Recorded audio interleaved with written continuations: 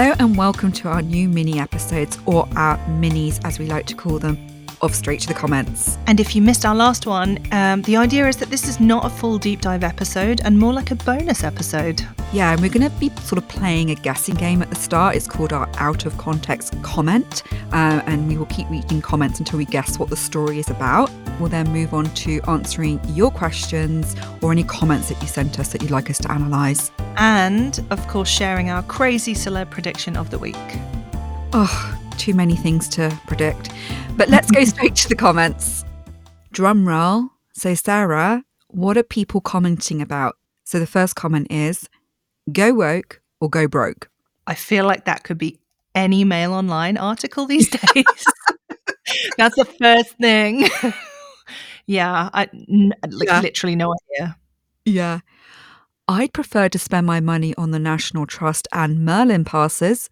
Oh, I mean, that is how I'm hoping to spend my retirement, visiting the National Trust. Need another clue? Gonna need another one, yeah. I'm really cross. I really wanted to watch Chitty Chitty Bang Bang and couldn't find it anywhere, and I have everything. Ooh, that sounds like something to do with streaming. And can I just say, Chitty Chitty Bang Bang, I have been in the original car. It was very fun. Yeah, my uncle had bid on a thing where you could do that, and we all went and dressed up. So, yeah, my family are big Chitty Chitty Bang Bang fans, just to put that out there. I love it. We really need to talk more about this, but I just genuinely, I tried to watch it the other day and I've forgotten how creepy the toy maker is. You know, the child catcher. Yeah, he is creepy AF. Just Yeah. No. So, do you need one more clue? Yeah, give me the last one. Yeah. Seriously, they spend 17 billion a year and it's 99% garbage. I think this is specifically not just streaming, but is it Netflix? Yes, you nailed it. So, yeah. I didn't know it was 17 billion. I did know it was 99% garbage. I'm talking about Netflix and TV streaming, which has kind of been an ongoing story, you know, because of their price sort of increases and the ongoing war, you know, between all the big streaming services for our subscription money. And I'm talking about Amazon, Disney Plus Netflix and more. So yeah, Netflix spends around 17 billion a year on content. They've got 250 million global subscribers, but they're actually massively in debt. And what's not helping is the Hollywood writers' strike has put a stop to all new content. And therefore, I think it's going to make it really difficult for streaming companies to justify their prices and keep subscribers. And also, I think what sparked off my interest in this topic is I saw a lot of comments on Instagram about like that feeling, you know, when at the end of the evening, you're like scrolling and trying to find something on Netflix. And just generally the content and user experience is just going downhill. For example, there was this comment, Netflix has become a graveyard of unfinished shows with no end in sight. They do seem really quick to cancel shows. Even if they're popular, that does seem to be a Netflix problem. Yeah, and I'm not completely clear. Like you said, they don't let things sort of take their time, to kind of develop an audience. Someone said, we cancelled our Netflix over a year ago because we were spending more time looking for something to watch over actually watching shows and movies because there's literally nothing good to watch. And so my question to you first, I know you're a fan of TV streaming, but what are your go-to channels? So fan or addict, we can use either word. I do have Netflix. I like Amazon Prime best because it has things like BritBox. Which particularly because I spend a lot of time in South Africa, I really, really feel homesick for the British stuff. Yeah. So I watch that with a VPN and I really love that. Yeah. You know, just the classics like Midsummer Murders, all those things. My family are big into streaming. My mum, she really did think that she'd finished Netflix. She was like, but I finished. And we were like, I don't think that's how it works. But essentially, I got what she was saying. You know, she could never find anything. I also think there is an issue of how much with this endless scrolling, is it because we have too much choice? You know, when we had just our few channels, would we have settled much easier? But I just miss classic TV and films. I think they could work their way around the writer's strike by bringing in more of the old ones that they don't have already on their show, like Yeah. focus on a revival type thing, you know? That's what I think they should do. Someone said, "Why don't you just go back down to the library and start renting out classic films again or films using your Yeah. library card?" Which is I thought was a brilliant idea because it does feel like the streaming services have this very shallow library of content. Yeah. So I like this comment about Blockbuster. I miss Blockbuster. I miss going there with a friend or a partner, wandering around, choosing a few films each, getting some snacks, and then going home to watch them. Not listlessly scrolling through badly curated menus, trying to find anything that looks half decent. And if you didn't like the film you rented, you just spent the evening laughing at it because you couldn't just go back to the menu and start listlessly scrolling again. I mean, life was just simpler back then. And it just made me think when I read that comment, why can't these streaming services find a way for you once you said no to a suggestion, it goes away forever? Because I think that would make Mm. me feel like, no, I don't have to keep repeating the same behavior. And I really do think they avoid doing this because they don't want to show you how kind of empty their offering is. Yeah. Or you'll have something that you really wanted to watch, and then suddenly it's like they've taken it off again. It's only there for a while. Yeah. Yeah. There is a lot of good content that I like, but you can go through it so quickly. I think that's the other thing. We're consuming so much faster than we used to. You know, the thing I can never find enough of are really good classic period dramas, like those BBC, usually all the Jane Austen stuff, Yeah. and Pride and Prejudice. yeah, oh Yeah. my god, you know, Yeah. coming out of the lake. Mr. Darcy. Yeah, I'm a bit out of touch with the BBC because I loved it when I was growing up. And definitely, like you said, those sort of period and prestige dramas. I feel like that's what the BBC is known for, right? So I Mm. was a bit shocked when I went back last year and I asked my mum. She was always saying that, you know, the BBC isn't what it used to be, and she really resented having to pay £159 a year for the license fee. And I was just curious, so I Googled, well, how much is Netflix for a year? You know, the standard package is £131 for a year. But the difference is with Netflix, you're not going to get prosecuted in court if you don't pay your license fee. No. And in fact, the BBC prosecutes 2,000 people per week, and the fine is up to £1,000.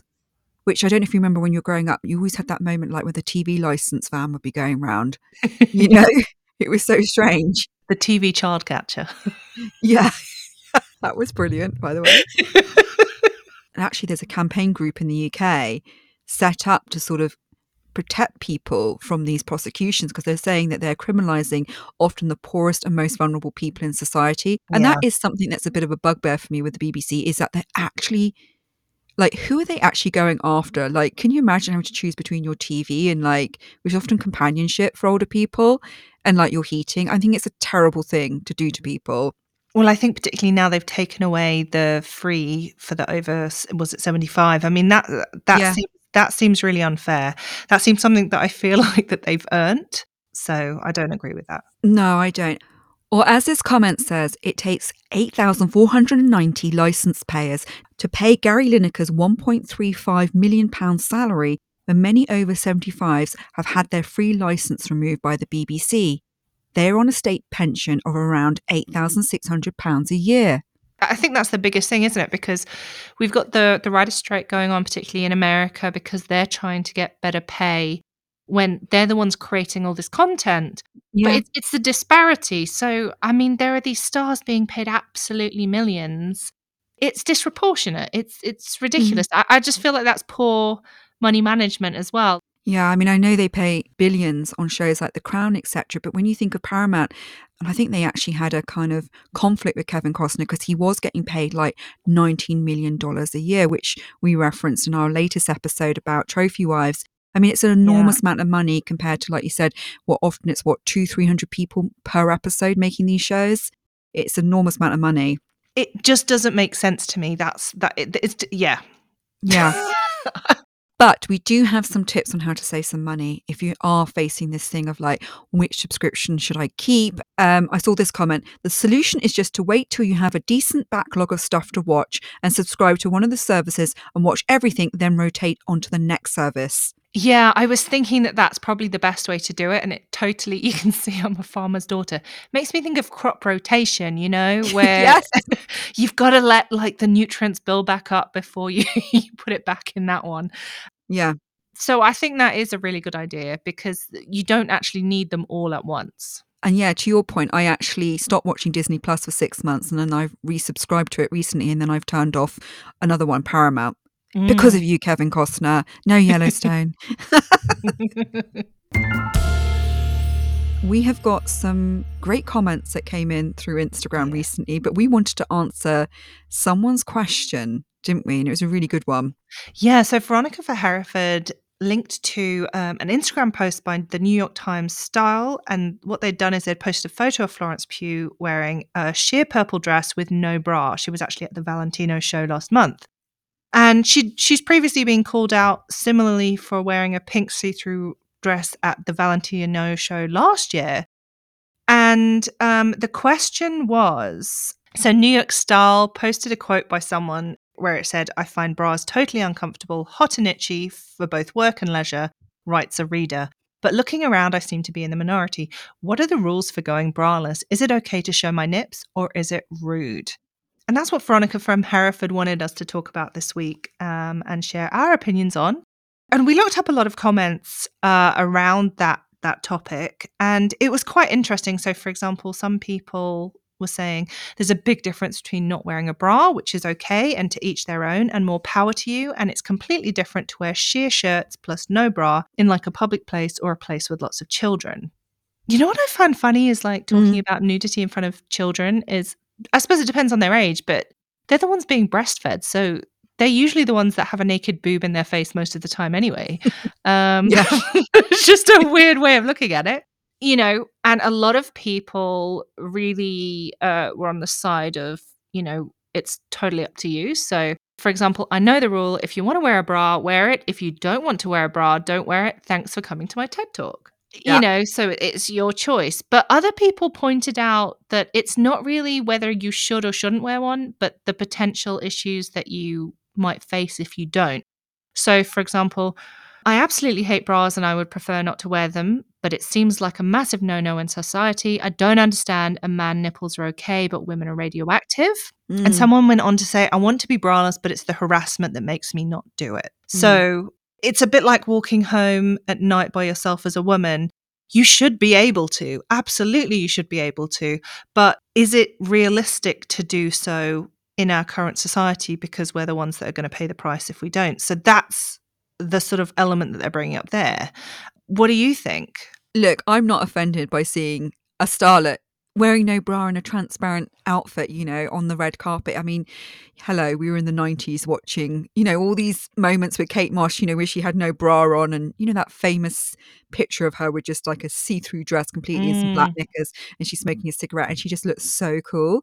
And I sort of feel like myself when I was younger and I was more athletic, I had nothing going on there. It felt okay to not wear a bra and just wear a little top, and it wasn't a big deal. But as you kind of get curvier or older or like put on weight, it's like, no, no, no, no, you have to wear a bra.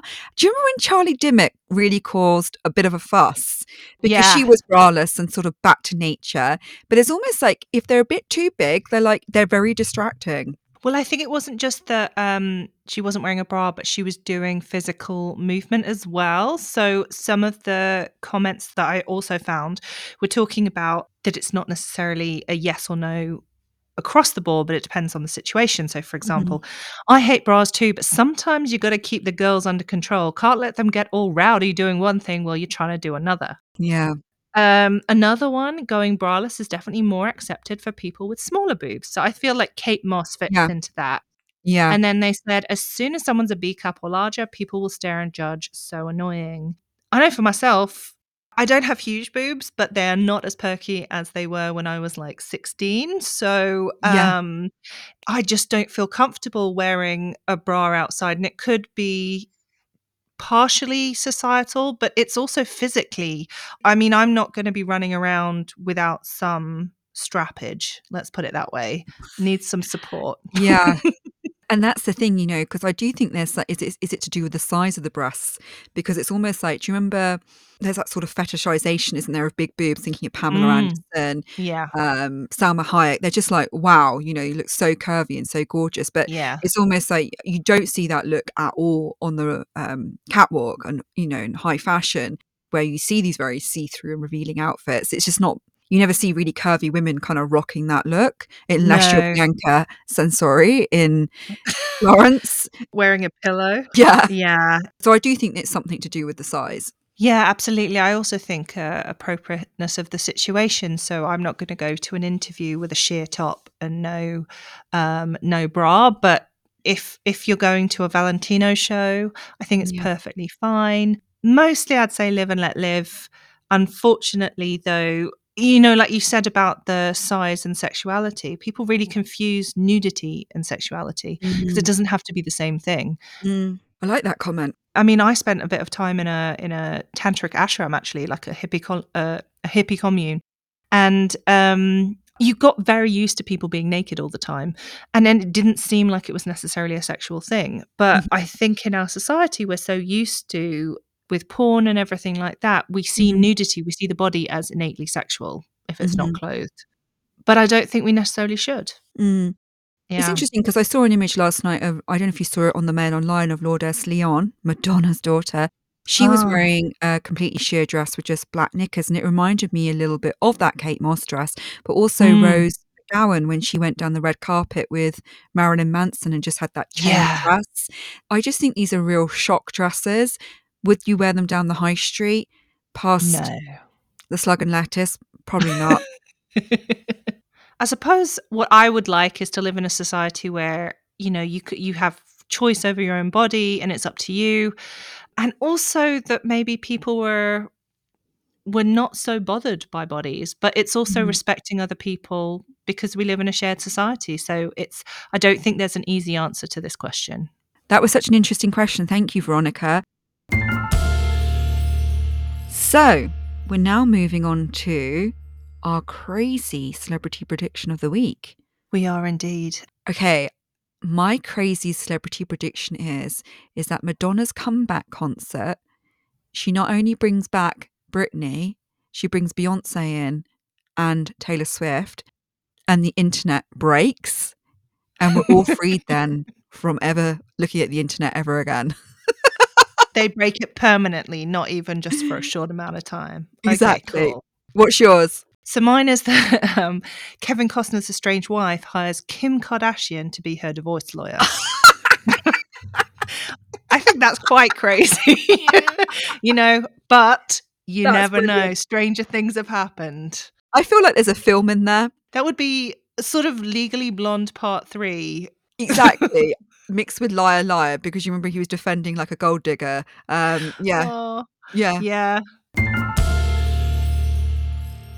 That's it for today's episode. So thank you for joining us. And please remember to rate us on Spotify with, of course, 5 stars and give us a really good Apple review because it really helps with the algorithm and getting people to find this show. And we just hope that they will. It really does. And follow us over on Instagram. That is S2TC Podcast. And send us your questions for our next mini. So see you next time. We'll see you next time. This podcast was produced by Emily Crosby Media.